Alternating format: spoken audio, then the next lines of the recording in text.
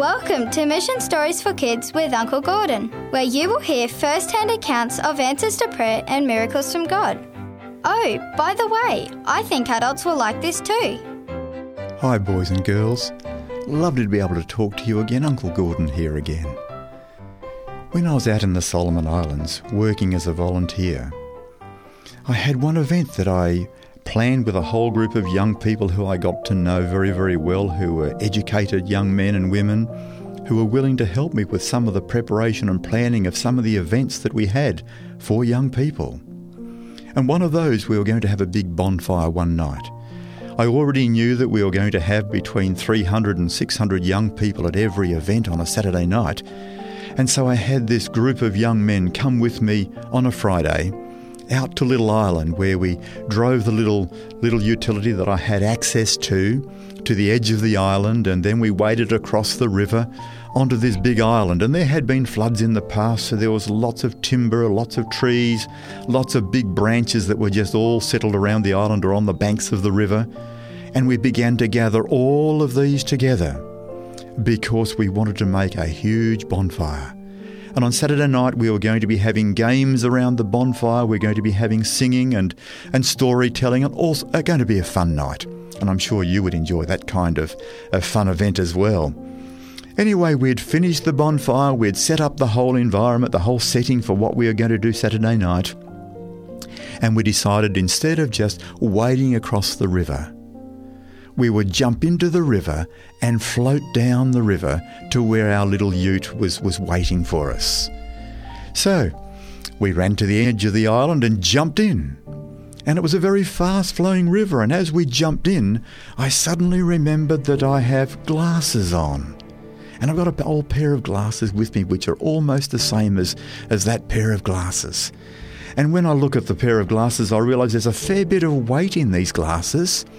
And if they came off my head, it would be pretty hard to try and find them again, particularly in a fast-flowing river that was very hard to see in the water. As we jumped into the water and as I went under the water, I realised my glasses were being lifted off my face. And I reached up quickly to try and grab the glasses, but all I did was flick them a little bit quicker and they were gone. Into the water somewhere. And I was just horrified, because those of us who have to wear glasses because our eyes are a little bit weak and we can't see very well, can't really manage without them, and so I needed those glasses very, very much. And so I sang out to some of the young men who were helping me, "My glasses have come off. Please come back and help me find them." And so we all gathered at the point where I had jumped in, and we began to comb the base of the river. Now, it was about waist high or a little bit deeper than that, so it wasn't easy. We couldn't just reach down. We had to duck dive. You know what that is, where you swim and then you dive down and then reach with your hands. And we reached with our hands and our feet, and we went back and forward across a big wide pathway, searching for those glasses. We worked our way down the river, further and further, checking every little rock and stone underneath our feet for those glasses.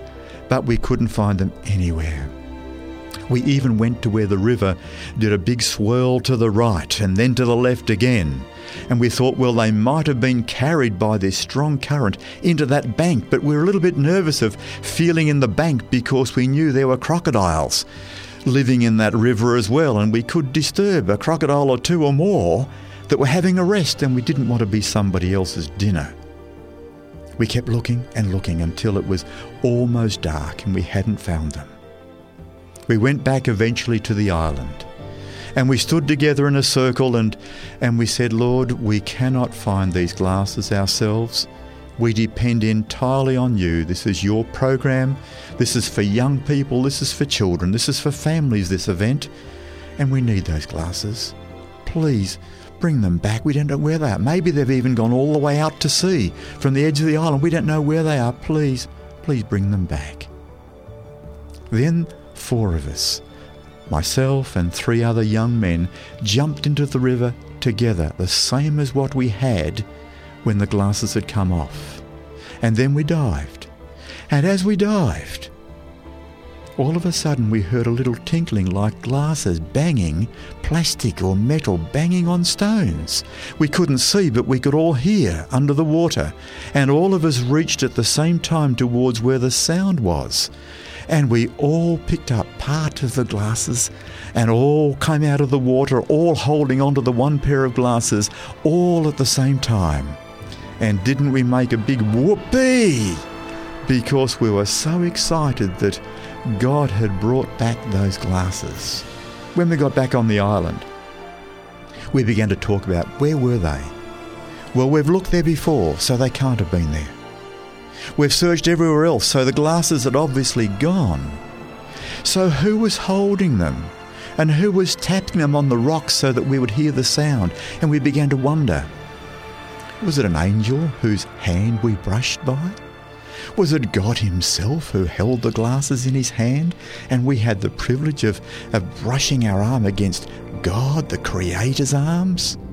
We were so thrilled. When we went back to the ute, we didn't jump into the water again. We waded across carefully and went back to the ute after having knelt again and saying, "Thank you, God. Anything for family, anything special for children, anything special for young people, you obviously honour and respect. And we thank you that you know our every need and that you care about us and provide for our every need." So boys and girls, whatever your situation, whatever's going on in your life, whatever things that are troubling you, you can know that you are precious to God. He cares about you and is interested to help you to find joy in knowing that he is there. Sometimes he doesn't always answer the prayers we want in the way that we ask him to, but sometimes he has something even more beautiful to do for us. So thank you, boys and girls, for listening so well, and God bless you and your family.